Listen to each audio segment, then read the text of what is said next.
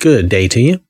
Hope you're having a wonderful day. We've been reading in the book of Joshua, and we're ready to read Joshua chapter 3. Last time we read Joshua chapter 2, and that was about Rahab and the spies. Now, here in Joshua chapter 3, Israel is going to cross the Jordan. I am reading in the Amplified Bible. Joshua got up early in the morning, then he and all the children of Israel set out from Shittim and came to the Jordan, and they spent the night there before they crossed the river.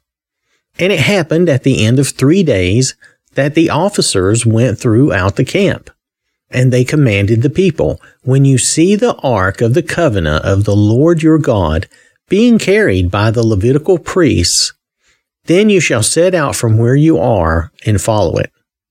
However, there shall be a distance between you and it of about 2,000 cubits. That's about 3,000 feet. Remember, a cubit is about 1.5 feet by measurement. So, there shall be a distance between you and it of about 2,000 cubits or 3,000 feet by measurement. Do not come near it, so that you may be able to see the ark and know the way you are to go, for you have not passed this way before." Then Joshua said to the people, "Sanctify yourselves for his purpose, for tomorrow the Lord will do wonders, miracles among you." Joshua said to the priests, "Take up the ark of the covenant and cross over the river ahead of the people." So they took up the ark of the covenant and went on ahead of the people.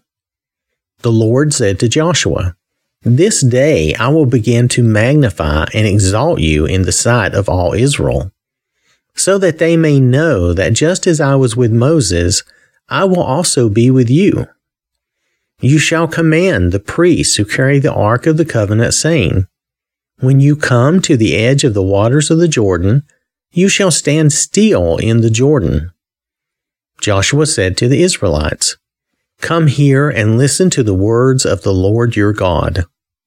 Joshua said, "By this you shall know that the living God is among you, and that he will without fail drive out from before you the Canaanite, the Hittite, the Hivite, the Perizzite, the Girgashite, the Amorite, and the Jebusite.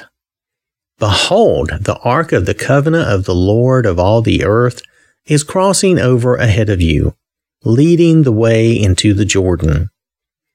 So now take for yourselves 12 men from the tribes of Israel, 1 man from each tribe. When the soles of the feet of the priests who carry the ark of the Lord of all the earth, come to rest in the waters of the Jordan flowing down from above will be cut off, and they will stand in one mass of water." So when the people set out from their tents to cross the Jordan with the priests who were carrying the ark of the covenant before the people, and when those who were carrying the ark came up to the Jordan, and the feet of the priests carrying the ark were submerged at the edge of the water, for the Jordan overflows all of its banks throughout the time of harvest, the waters which were flowing down from above stopped and rose up in one mass a great distance away at Adam. Now that could be that it's pronounced Adam, but it's Adam. The city of Adam. The note here says it was located about 16 miles up the river from Jericho. Remember that they are near Jericho. The city that is beside Zarethan.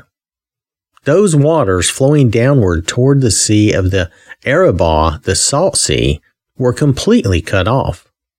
So the people crossed the river opposite Jericho.